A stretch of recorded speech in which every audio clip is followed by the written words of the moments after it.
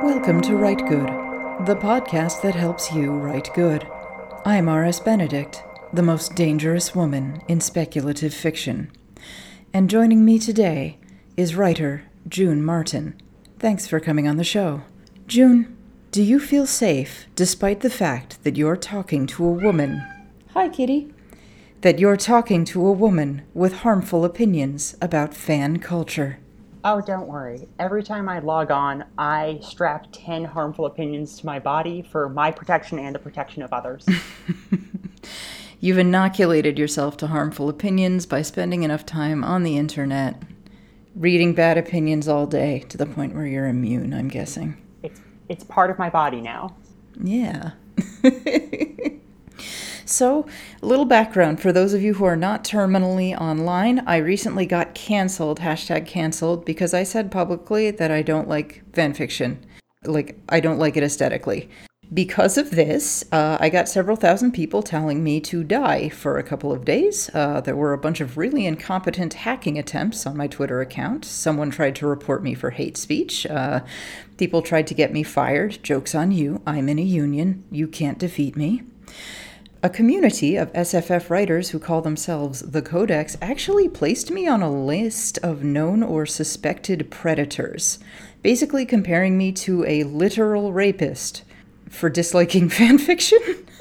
like I molested their feelings with their opinions. They also accused me of being prejudiced, while simultaneously making some accusations about me that are definitely not anti-Puerto Rican stereotypes, like that I'm a violent person who should be locked up, that I can't be trusted to function in society, that I am a sexual threat, that I'm too loud, that perhaps I am at risk of singing a song on a rooftop about how everything free in America for a small fee in America, smoke on your pipe and put that in. It's all very reasonable.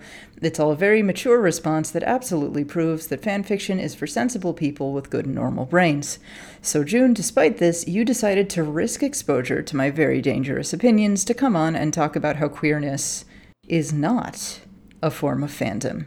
So June, why did you put yourself in such mortal peril? Well, two reasons. One, at this point, you can't have a good time on a weeknight without putting yourself in mortal peril. Two, I saw some people online when this was happening, talking about how not liking fanfic was queerphobic, and that made me really mad. Now, for the record, you are queer. You have the right to discuss this. Yeah. Let me run down my list of queer credentials. I am a trans woman. I have been variously queer for an astounding number of years at this point. I have all the credentials you need. Right. Okay. So you are a confirmed. I am constantly doing queer stuff. Constantly. You're queering everything. Yes. Yes. You're next, Drones. Oh no, someone already tried to queer drones and it didn't go so good. People got really mad. I can fix them. Nice. Okay. So before we get into a discussion of fandom, I feel like we need to define what fandom is. Because when I hear about people talking about fandom, fan fiction, fan works, fan art, etc., sometimes they use a definition that I think is very strangely vague.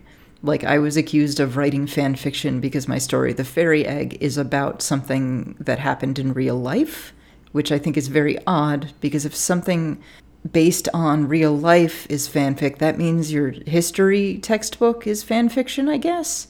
And that seems that doesn't make sense to me. So beyond being interested in something or liking something, like how are we going to define fandom and fan works? How are we going to define that? So, yeah, ultimately we can't say that, oh, fandom has always existed, because it is a historically specific mode of engaging with a media product.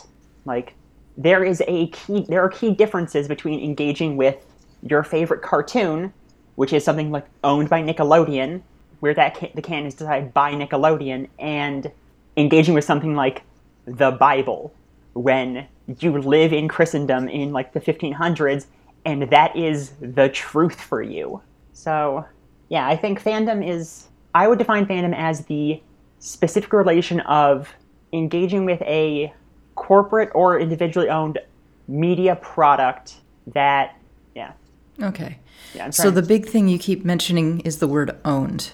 Yes. Like, how are we defining owned? Because, like, in a way, everybody sort of owns culture, right? Like, we're all engaging in it. We're all part of it. But in another, more accurate way, when we're talking about culture today, there's a very legal, official sense of ownership, intellectual property. Yeah, like, we can all own culture, but there's a lot of us out there that will get sued if we start selling Bart Simpson t-shirts. Mm-hmm. Yeah. Right. And I think that aspect of it, of fandom and fan works, is something that people kind of don't discuss as much. That kind of ownership. Yeah, there's a cultural ownership, but legally there is a very official legal ownership. And the corporation owns stuff, not us. Intellectual property. For there to be this specific thing called fandom, fanfic, fanworks, it's not the same as folklore, because folklore is communally owned. No specific person really owns, like, cat. No specific person really owns this cat. This cat owns me every day, every time I try to record. But no specific person owns, like, Hansel and Gretel. It's in the public domain. Anyone can mess with it. It's public domain, and there are a zillion variations of it. Even there's the Grimm's Brothers version, but that was just one version of many, many, many versions of the story that was being passed down through oral tradition. Yeah. So, like, folk culture has this sort of communal aspect to it, but intellectual property and fan work, there's this legal hierarchy, and the intellectual property owner is above us in the hierarchy, which is an uncomfortable thing to think about. Yeah. Like, a defining quality of folklore is that as these tales grow, they spin out into these multiple interpretations that have either different emphases or even end differently.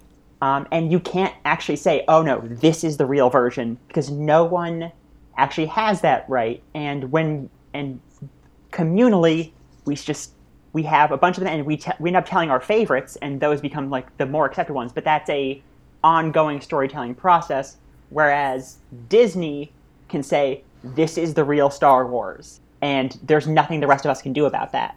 Right. And I mean, we might write a fan fiction about Star Wars or something, but the official movies, the official canon, what's on Wikipedia is going to be what the IP holder decides. And I know that feels a little like stressful to really think about, and a lot of people don't really like to think about it because, like, you're pouring so much energy into this thing. But ultimately, you're not the one steering this ship, and no pun intended, haha, ship. But it is the IP holder that kind of determines what's official. Yeah. And that's it. And that is a rigidly hierarchical relationship between the fan and the IP owner.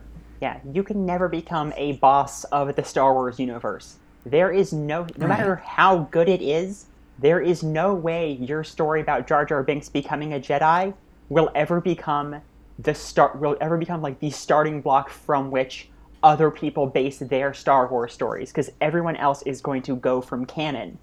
We already saw that, I think, in the Star Wars universe. Disney, when it took over, just sort of decided, the extended universe isn't canon anymore. Yeah. And there was a ton of fans were furious because they loved the extended universe, and like the extended universe and all the books got like super weird apparently, and it was really fun, and it's just like, nope, doesn't count anymore. Yeah. And I mean, a company can sort of just do that, unfortunately, which is just a really weird aspect of intellectual property laws as they exist now. You really can't do that with folklore. You can't say like, oh, Hansel and Gretel, no, the witch lives. I've decided that. I, the queen of Hansel and Gretel, the owner of Hansel and Gretel, decided that the witch lives now, and she has a redemption arc, and she becomes she opens up her own catering service that sells like vegan cupcakes, and it's awesome. Like, nope, I can't make that happen. Not really any one person can make that happen. Yeah, but if you start telling that version of Hansel and Gretel, and it's compelling, and other people start retelling it, the crucial step in folklore, maybe 20 years down the line, that's the version, and no one can stop it. No one can say, no, that's really not it. Right. But if Disney somehow found the rights to Hansel and Gretel, they could do it in a second. Yep. So we have this hierarchical relationship between IP holder and fan. And this isn't just a hierarchical relationship. This is specifically a transactional relationship, at least on one side. Like, maybe you, the fan, this franchise is your life. But to the franchise owner, you are a revenue source, and that is it. Which I know is incredibly cold.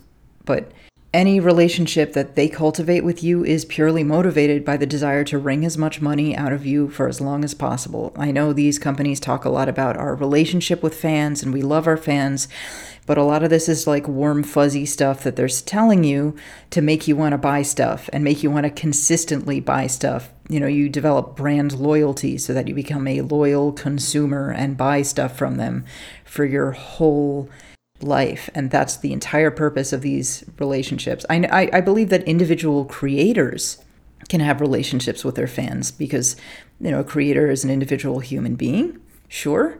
But when you put money into the equation, shit gets real weird and cold really fast. Yeah. It just does. And even if individual people in those corporations actually do care about these art properties, the company overall isn't going to, because companies this big operate purely on the logic of capital. Like they are constrained by existing in the market and having to compete, that they can only act in the most efficient way. So they are structurally prevented from caring about your favorite show. And if they love you, it's because they have crunched the numbers and decided that you are a good revenue source, that appealing to you is worth the expense, that overall you are profitable. That's real different from an individual creator who, say, decides to write a story because they want to talk to a group that's underserved, maybe. Like an individual queer creative who's writing queer fiction to try to reach other queer people. Disney is not like, if Disney writes strong women, it's not because they have this feminist idea that they want to reach strong women and motivate girls. It's just like, okay, we looked at the numbers and this is what's going to sell and this is what we're going to do. And that is it. I cannot stress enough that no matter how much you love the company, they don't love you. They are not your partner. They are not your lover. You are their pay pig. That is all you are to them. Yeah. And that is horrible and cold and uncomfortable, but that is the fucking reality. And if they decide for whatever reason you and your demographic isn't really like worth financially appealing to, they're going to stop. Yeah. And that's it. The second your wallet's empty, they're gone. Or they find out, oh, here's some other people. Yeah. There's a market that's not saturated. Okay, yeah, let's go get these guys. And that's it. Yeah. Like the reason why there's a little bit more queer representation in mainstream media, there are a few more rich gays than there used to be. Yep. And if that ever stops, it's gone. Yeah, and that's purely it. And I guess you can take that as a success, as like, well, that means the gay community is, becoming like a marketable demographic and is worth the money. But like, this is a fair weather friend. This isn't something that you can count on. Yeah. It's a result of a victory. It's not a victory. Yeah, that's a really good way of putting it. So I understand why thinking about that kind of makes a person uncomfortable. But that's the reality. And pretending that this isn't a hierarchy, that there isn't like a legal and financial reality, a material reality to this relationship, I think we delude ourselves into that to avoid thinking like, is it a good idea for me to pour all of my energy into this? Is it a good idea of me to pour my entire life and so much time and so much work into this thing that just kind of wants my money, you know? Yeah. I am inclined to say, generally, no, don't pour your life into something that's trying to suck you dry. Yeah. And that's not to say, like, don't enjoy things. Like, it's fine. Fucking watch Star Wars if you like Star Wars. It's fine. Like, play the video games. The video games are fun. It's cool. But just, like, understand what it is. Understand that the stripper doesn't really like you. She's being nice and she's flirting because you got money in your pocket and she wants that money and that is it. And know that and have a fucking great time. Yeah. But that's all it is. The only reason you believe her is because she's good at her job. Yep. So that is fandom. That is it. It's hierarchical. It's financial. It's material. It's transactional, and it's not a great way to base your identity. Yeah. And we've talked about this previously. We talked about this a lot on the episode with Sloane. But in addition to being this transactional hierarchical culture, fandom is also kind of self-infantilizing in a very big way. Like, to a certain extent, maybe fandom can cultivate your creativity and your imagination, but it does so in the way a gardener cultivates a bonsai tree. It allows very limited growth in a very limited shape. It's not going to really get you that far. And in terms of infantilization, June, I think you really, really wanted to talk about this a lot. Yeah, so, and this ties into, like, fanfic's place in queer culture, because it is true that there are a lot of queer people making and consuming fanfic. That's true, and that's been true for decades.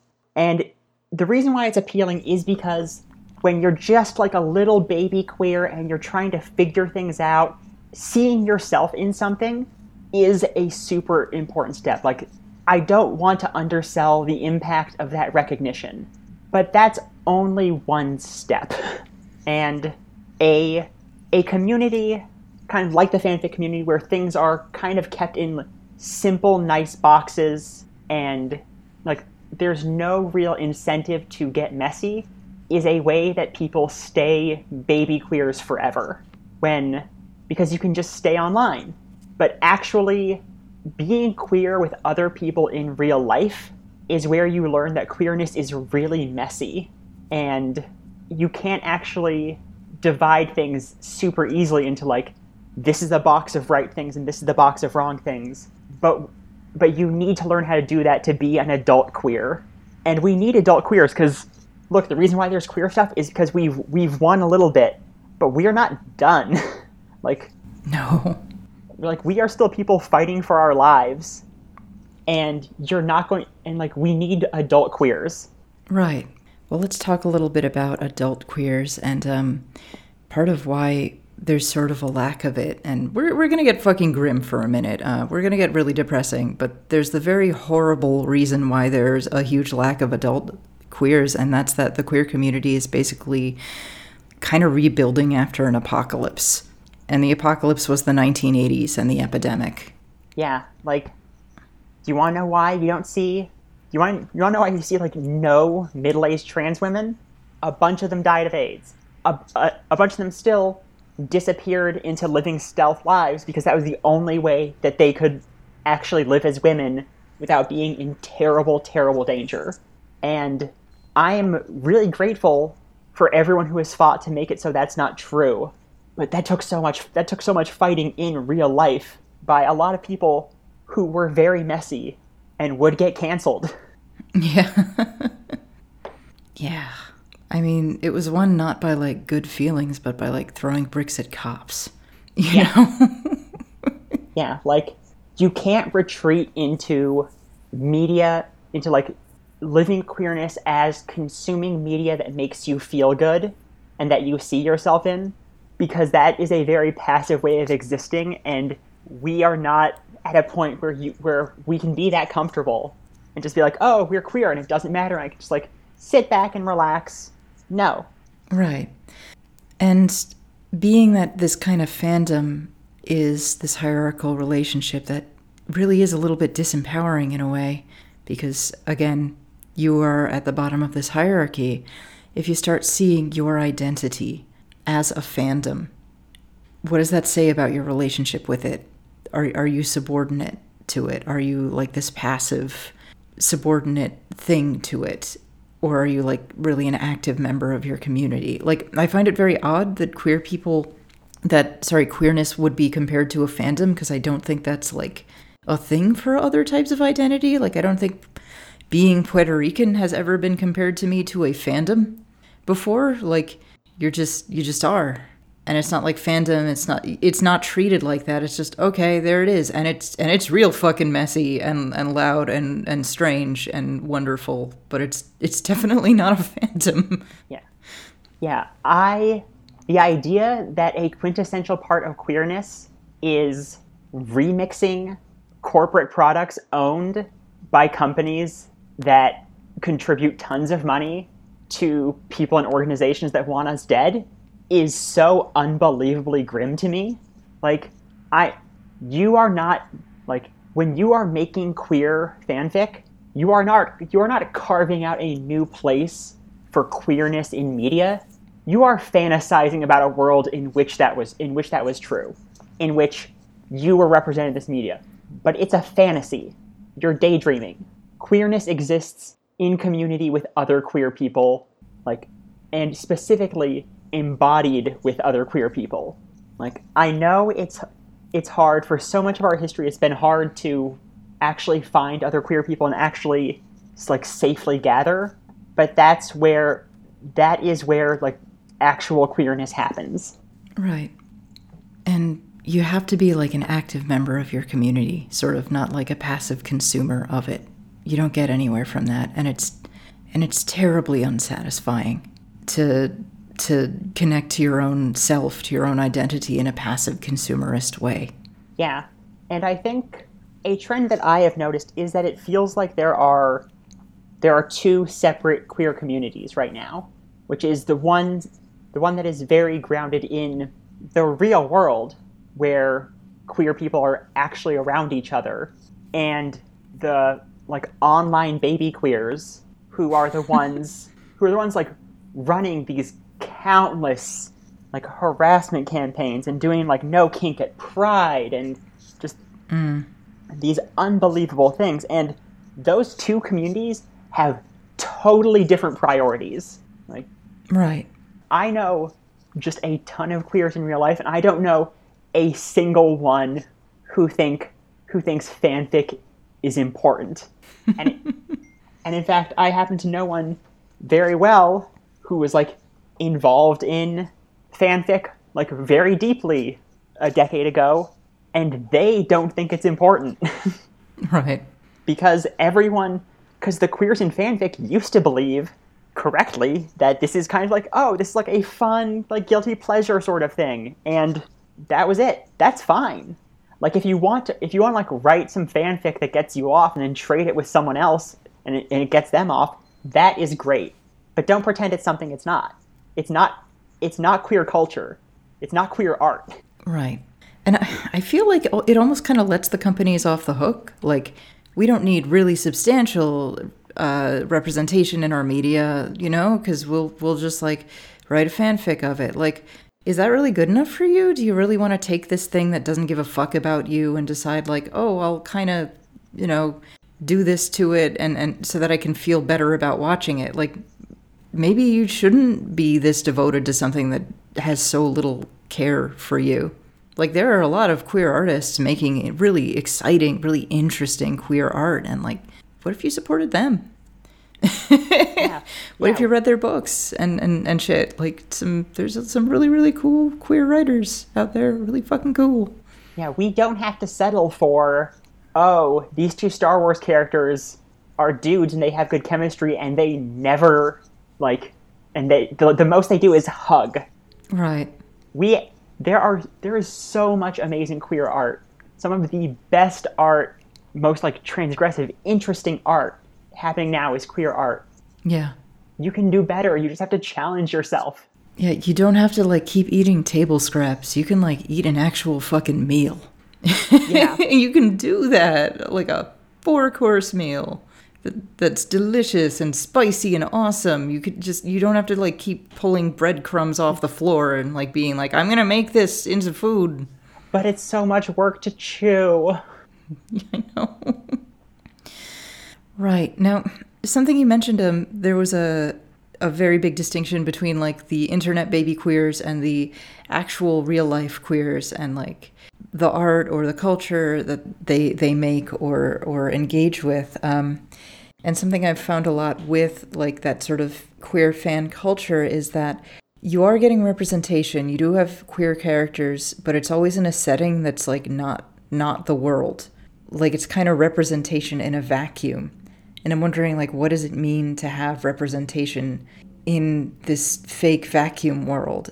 I'm drawing it again to Puerto Ricanness. Like, what would it mean to be Puerto Rican in a fictional world where like U.S. colonialism didn't exist and like there wasn't even really officially a place called Puerto Rico? Like, what would that even mean? I don't know. Would it be meaningful to me? Like, would it be meaningful to me to have somebody who is specifically Puerto Rican in Middle Earth? Like, I don't think it would mean anything. I'd just be like, oh, okay, that's like, all right, I guess. Yeah, like if you put like a lesbian like riding a dragon or something, like, okay, cool, I'll think it's hot, but it doesn't actually mean anything at all because what that's showing like, oh, that is exhibiting like a lesbian, but it's not telling a queer story, because queerness is something that is happening in reality. And I think you can tell a queer fantasy story, but it would have to dig into the particular messiness and texture of real queerness. Like you can't put putting a lesbian in like a generic fantasy narrative and doing that's not a queer story. That's not telling anything interesting about queerness. It's not investigating anything. There is nothing to learn or discover about queerness in a story like that. All you're getting is the very baseline of recognition of, hey, lesbians are real. See? Ignore the dragon. Those aren't real. And like, while I think that there is something of value to that, I think it's good to have diversity and representation in fiction. You can go beyond just slotting a diverse character into a pre-existing generic narrative. Like, these narratives are often steeped in colonialism and patriarchy. A lot of these pre-existing narratives come from rooted from a place that is very like kind of heteronormative. And I've said this before on the podcast, but it's not just a word that gives a sentence meaning. It's also the syntax. It's the structure. So these characters you're using, it's almost like this is the word. You're swapping out one word for another word. You're swapping out John for Juan. But the structure of the story gives so much meaning, and you're not changing the structure. It's still this same old syntax. And this is an issue that affects not just the queer community, it also affects other axes of marginalization, of representation, of identity. One of our frequent guests, Carlo Jaeger Rodriguez, he is Puerto Rican, and he writes a lot of stories that are about being Latinx, a lot of stories that are about colonialism, and he said that he has a lot of an easier time selling a generic adventure story where you just switch the main character's name from John to Juan, and that's it. But when he writes these stories that kind of deal with what it kind of means underneath to be Puerto Rican, what it means to live under colonialism, they're a much harder sell, but they're so much more important to me because that's really getting at the heart of it. Like, okay, you could have a hero who's Puerto Rican, but is your hero actually dealing with the reality of what it means to be a colonial subject? Is your hero dealing with what it means to sort of be the subject of this massive empire? Because that's a huge part of what it means to be Puerto Rican. Is your hero dealing with the fact that the most powerful empire in the world has been trying for 100 years to annihilate you, to consume you, to erase you? Is your story dealing with that?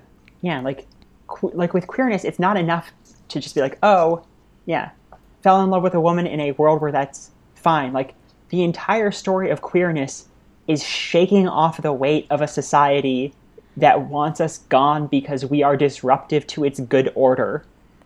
Right, and a lot of these representations in these stories, the society's order is so similar to ours, and I don't buy that. I don't buy that a world that would be this comfortable with queerness would be so similar to ours, because our world is so heavily invested in patriarchy.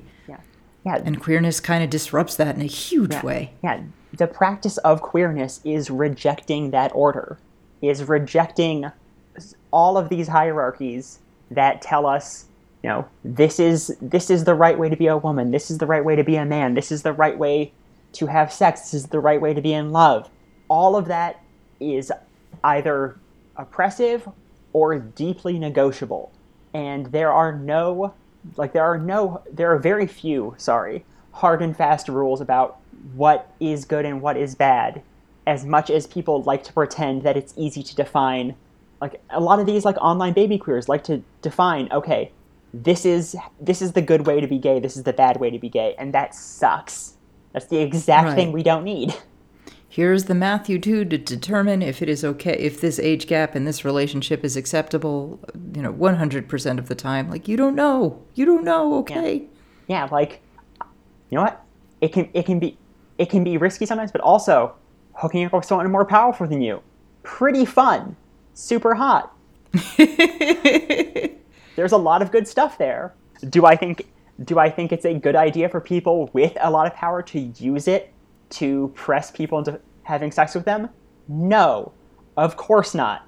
But that doesn't mean that it's wrong for everyone who is less powerful to have sex with everyone who is more powerful. And it's things like that. It's these sorts of dynamics seem real simple if you are examining them in simple stories, where the incentive as a writer is not to challenge audiences.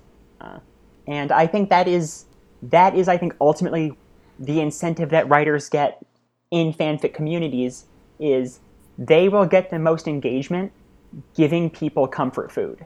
Right. And the practice of queerness in real life is making people uncomfortable, because you can't eradicate all of this fake order without making people deeply uncomfortable and without being uncomfortable yourself and coming up against ideas that really upset you and figuring out where they fit into your life. Right. I mean, obviously a certain amount of escapism and comfort food I think is healthy, just because, we all have our comfort foods. We all have the thing we go to when it's like, today has been too much. But all the time, you need to eat your vegetables sometimes, man. I will watch junk, I will read junk stories, but I'm not going to pretend that they're something that they're not. And I'm not going to pretend that if someone calls them junk, that it's queerphobic, because not everything that queer people do can be above criticism. Like, just because a bunch of queer people do something does not make hating it queerphobic. Right. Because when you say that hating fanfic is queerphobic, you are saying that it is quintessential to queerness. And that's not a queerness that I recognize. Something I'm going to point out, too, is that a heck of a whole lot of fanfic, a heck of a whole lot of, slashfic is written by and for straight women. That's fine. Yeah. That's totally fine. You get off to the idea of two dudes, going at it. Cool, have fun, have a great time. But, don't pretend that you're being an ally, just because you're giving yourself something to masturbate to. When an average, basic straight boy watches girl-on-girl porn, he's not being an ally to the lesbian community. He's just getting off. And that's fine. There's, have fun. Yeah. Jerk off. Go ahead. That's great. But, I'm not going to pat you on the head for it. And if you're literally fetishizing someone, I don't think that's really so much queer ally stuff either. I mean, a whole heck of a whole lot of that /fanfic too is sort of fetishizing gay men and presenting gay men in this oddly heteronormative way in terms of which one's the top and which one's the bottom, which you're basically asking the old fashioned which is the man of the relationship and which is the woman, when you kind of get into that mode. And that's not really helpful. That's not really that progressive. That's just you're entertaining yourself with someone else's identity. Yeah. But I mean, okay, but isn't lesbian porn written with straight men as the audience mind? Isn't that representation? There are so many lesbians in media. Thanks. Yeah, that's all you need. You don't need like movies about lesbians or anything because there's porn. That's fine. There's Angela and Strawberry, and that is enough. Yeah, like no, you know what? We didn't need a Portrait of a Lady on Fire. No. Oh no. Like because we already didn't need The Handmaiden. Yeah, we already had so much. We already had a bunch of lesbian porn, so lesbianism is fully represented. We don't need Emily Dickinson. Fuck you, Emily Dickinson. Sappho, you're a bummer. You're grimdark, Sappho. We don't need your shit. Oh, Sappho. Oh, Sappho, the best. God love her. Just this perfect goth girl strumming sad songs at the edge of a cliff. Ugh, like the best. We are all trying to just recapture that magic, and none of us can. Yeah. She was just the ultimate goth girlfriend. Underappreciated, I think. Terribly underappreciated. Absolutely. Ancient Greece, you didn't know what you had. No. Really missed out. All right. So speaking of Sappho and Emily Dickinson, let's talk a little bit about the lineage of queer culture and queer art. Instead of taking stuff that's made by and for heterosexual audiences by very cishet companies designed to give cishet CEOs money that they can give to horrible cishet conservative politicians that they use to terribly hurt the queer community, let's talk about the importance of the lineage of queer culture and queer art. And I've mentioned this before, this sort of apocalypse, but I do think that a huge problem that's kind of facing the younger generation, well, younger, I mean like millennials now, is that so much of the older generation and all of these voices and this lineage and this continuity was fucking stolen by the AIDS epidemic. And I want to stress for anyone younger, whatever you were taught about the AIDS epidemic in school, like this wasn't just a thing that sort of happened. This was something that was, I think, deliberately made worse by a government very, very hostile to the queer community. Like, make no mistake, the Reagan government knew it was killing as many people as they did, and they loved it. They welcomed that. Yeah. Like, Reagan spokesmen would laugh openly at reporters when a reporter asked in a big press conference, like, hey, are you guys going to do anything about this whole AIDS thing that's happening? It looks pretty bad. This whole thing's this is when the epidemic was kind of starting in its first couple of years. The spokesman openly laughed in the reporter's face. Yeah. Zero exaggeration. It's the most, like, fucking inhuman thing ever. So a lot of this previous generation of queer writers, artists, musicians, and audiences, and just like elders who would provide this lineage is fucking gone. They were murdered by government policy. And I mean, if you're straight, like, you have a lineage to follow. If you're straight, you have an example to follow. Your parents, your friends' parents, generally, like, you know how to be straight because everything is teaching you how to be straight. But like, if you're queer, you kind of are lacking these elders to kind of lead you to it and sort of raise you or sort of show you the way, because like so many of them were fucking murdered.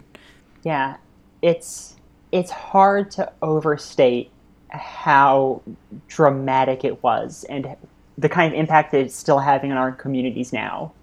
Yeah. Like I know a few older trans women. Many of them are ones who came out late in life. I don't know anyone who was out like 20 years ago. Yeah. It's not an option. And I wish I did. I wish I knew what it was like to live a long and trans life. And I'm excited to find out on my own, but I wish I didn't. I wish I could ask someone, hey, what is this like? How does it feel? What did you do? Do you have any advice? But it doesn't exist, and so we're starting from scratch in some ways, and part of doing that is creating our own art that really digs into the complexities of being alive and being queer, just so we have this material to use and give other people and to maintain that continuity. Right. And I think another part too is a little bit of archaeology, I guess, going back and looking at the art of previous generations of queer creators. And some of that was hidden, but some of it isn't. I mean, you have to hunt for it. It's not going to be handed to you. Or a lot of times if it is handed to you, it will be presented to you in a way that like kind of sucks the queerness out of it. Like when they teach you about Emily Dickinson in school, they don't mention that she was a lesbian. Yeah. They don't. They just talk, oh, she was a recluse. She just didn't go out much. And then you found out she wrote these beautiful love letters to women. Yeah. Or Henry James, you just kind of think of him as like, oh, he was this very solitary man. And then you found out he wrote like these beautiful love letters to handsome young men. Just adoring love letters. God. Just fucking gorgeous letters that... Herman Melville. Herman Melville, thank you so much. How did I not remember so gay. that Herman Melville wrote love letters? He wrote these beautiful love letters. Oh my God. And Moby Dick is so gay. It's incredibly gay. It's such a beautiful queer book. Immensely. I mean, he kind of like gets married to Queequeg in the first 13 chapters, and it's all... it's a story about like men who don't fit into ordinary polite society, kind of finding each other in this place outside of the normal world, pursuing this wonderful, terrifying, sublime thing that might kill them. Like, that's pretty fucking queer, man. Yeah, like it's incredible. And like, I think an important thing that reading queer art like that teaches you is the ways that the specific like boundaries of queerness are really, really malleable. For example, there's a movie called Funeral Parade of Roses, which I watched recently, and it's a retelling of Oedipus Rex set in like Japan's like gay drag culture in the 60s, and the main character is a gay man, an identified gay man, but who like dresses and lives and passes as a woman in what this culture like called queens. And that's a gender position that is 100% not analogous to anything we have in our like current gender discourse. And it's fascinating because it's a way, like it's a different way of like people who are assigned male engaging with femininity.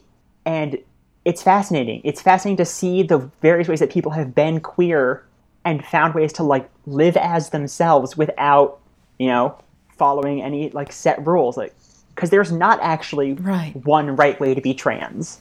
Right. And everyone who's telling you that is trying to hurt someone. But you can't get that messiness if you are writing to an audience that wants things in comfortable little boxes. You need to be willing to like dig deep and get your hands really dirty and tangle with some really ugly and unpleasant things that might hurt you and might hurt the people who are reading your story. And that's okay. Part of like investigating yourself is getting hurt. Part of being in community with other people is other people will hurt you and you will hurt other people. And that's just how it is.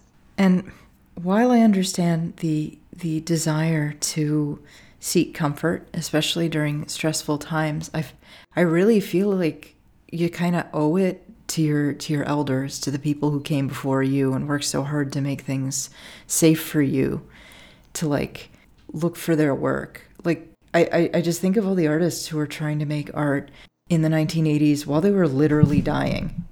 Like there was this gay photographer who was blind because of AIDS and still kept working as a photographer. Like these people who were just trying to create art in the midst of an apocalypse, trying to be heard. And I think you owe it to them to listen. I think you owe it to them to listen to what they had to say and not throw it out just because it might be a little more depressing than watching Batman suck Superman's dick. Like, they really, they put their lives on the line to get their voices out, and we owe them to listen. And you don't have to stop watching Batman suck Superman's dick. Like, that's that's fine. But I think it's important to contextualize it for what it is. It's comfort food. It's getting off. It's not high art. And it's because our actual high art is the stuff that actually challenges us. Right. And think of what mark you want to make on the culture. If you write, I don't know, like Harry, Ron, Slash, it's never going to make as big an impact on the culture as J.K. Rowling has made. Unfortunately. But if you write your own queer story that's not like a fan work, but its own original thing, and it hits people, like, guess what? You've made an impact on the culture that can't be taken away from you. You've made your own impact. You've written your own name on something and made it special and made it different and unique. Yeah. And there's a lot of power in that. Yeah. Do the queer thing and get out from under the thumb of people more powerful than you. That's what it's always been. That's right. I mean, I guess a lot of what it comes down to is, do you want to assimilate, or do you want to radically change society from the bottom up? Yeah. And you clearly are not an assimilationist. No, because ultimately, the number of us who can assimilate is so small. Like, yeah, Pete Buttigieg can assimilate.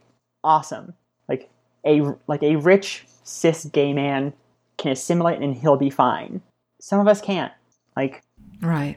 And by assimilating, you are saying to everyone who can't pass as a trans person, who doesn't want to like just get married, but to a gay partner and raise 2 kids in the suburbs. You're telling everyone who like has really unconventional ideas about what they want their sexual and romantic lives to look like, or what they want their gender to look like, that they can't come with you. And everyone who wants to assimilate into the society that is still going to keep oppressing most of us is betraying us. Damn. You are not fucking around today. Nope. You did not come to make friends. Why would I log on to make friends? You came here to win. If I want to make friends, I will step away from my computer. No, yeah. That is good advice in I guess in non-COVID times. But fair. Step away from the computer and find community with people who really actually exist in the real world, because writing about people drinking lattes in a fictional coffee shop is not the same thing as building an actual community. Yeah, like, no amount of fantasizing about a world where being queer is easy and soft and comfortable will actually make it happen. And not to mention, like, maybe things are pretty good now, but the pendulum can swing the other way fast. Oh, yeah. It can go back hard. Like, it's fucking miserable and unfair, but, like, you gotta be fucking ready for that. Yeah, like, the best years to be trans in the United States weren't the last few years. Like, that pendulum already swung back a little bit. Not to mention what it's like being trans in the UK. Can you imagine? Oh God! Like, I can't go there and be like, oh no, don't worry, things are getting better. They're not. They're getting worse. Yeah, Weimar Germany in the 1930s or early 1930s and the 1920s was like immense progress for the queer community. Tons of research on transgender medicine and on hormone treatment and like a much more open attitude toward homosexuality. And then, well, we all know what fucking happened after that. The Nazis burned all those notes. It was all gone. Yeah. And then the history books that you read tell you that the Nazis burned books, but they don't tell you that what was in the books was research on queer sexuality and research on trans medicine. So there's, even after that, we're still fucking censoring the content of those books. Yeah. And they also don't tell you that when the Allies came and liberated the camps, they left the gays. They left the gays in the camps. They made sure that the gays stayed imprisoned. So yeah, a world is possible where all queers can sit comfortably in a coffee shop and have a long developing crush on the barista. But we can't, and you can do that now. You can go and do that, but you that can't be it. We can't get comfortable yet because there's still so much fighting to do. Right. And I think for everyone who feels like they have made it and and thinks that they can stop fighting, I implore them to think about who they're leaving behind if they stop. Yeah. All right. Well, I think that's a good final word, but is there anything else you want to add to this episode?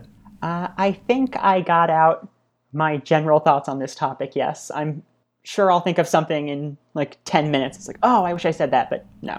Go, God damn it. I forgot to mention this one thing. Yeah, that's always the way. Yeah. Always, always, always the way.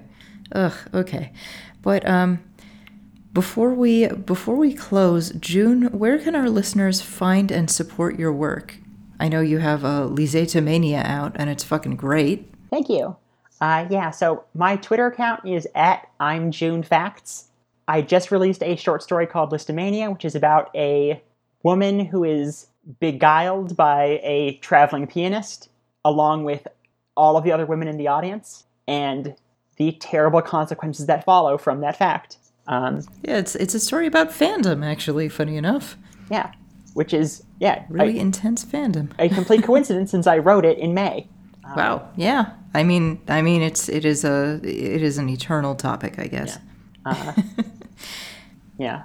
But yeah, Listomania, I guess that's how you pronounce it. I mispronounced it because I don't know how to pronounce that word. But yeah. Listomania is really good, and you should check it out. Yeah. You should buy it. Yeah. It's good. And you can find my other work or links to my other work at my website, which is theworldsgreatestwriter.com. Nice. Yeah. An appropriately humble name. That's me. Well, it's perfect. Well, thank you so much for coming on the show. Thank you for having me. Yeah, anytime you want to come on, let me know, because that was awesome. And thank you, audience, for listening. That's all for this episode. Be sure to join us next time when we talk about letting go of the romantic myth of writing as an identity. Until then, keep writing good. This has been Write Good with R.S. Benedict, hosted by R.S. Benedict and produced by Matt Keeley for KS Media LLC. This has been a Kitty Sneezes production. For comments and concerns, please write to us at writegood@kittysneezes.com. That's RITEGUD @kittysneezes.com. If you'd like to support us, please visit our Patreon at patreon.com/writegood. kittysneezes.com in color.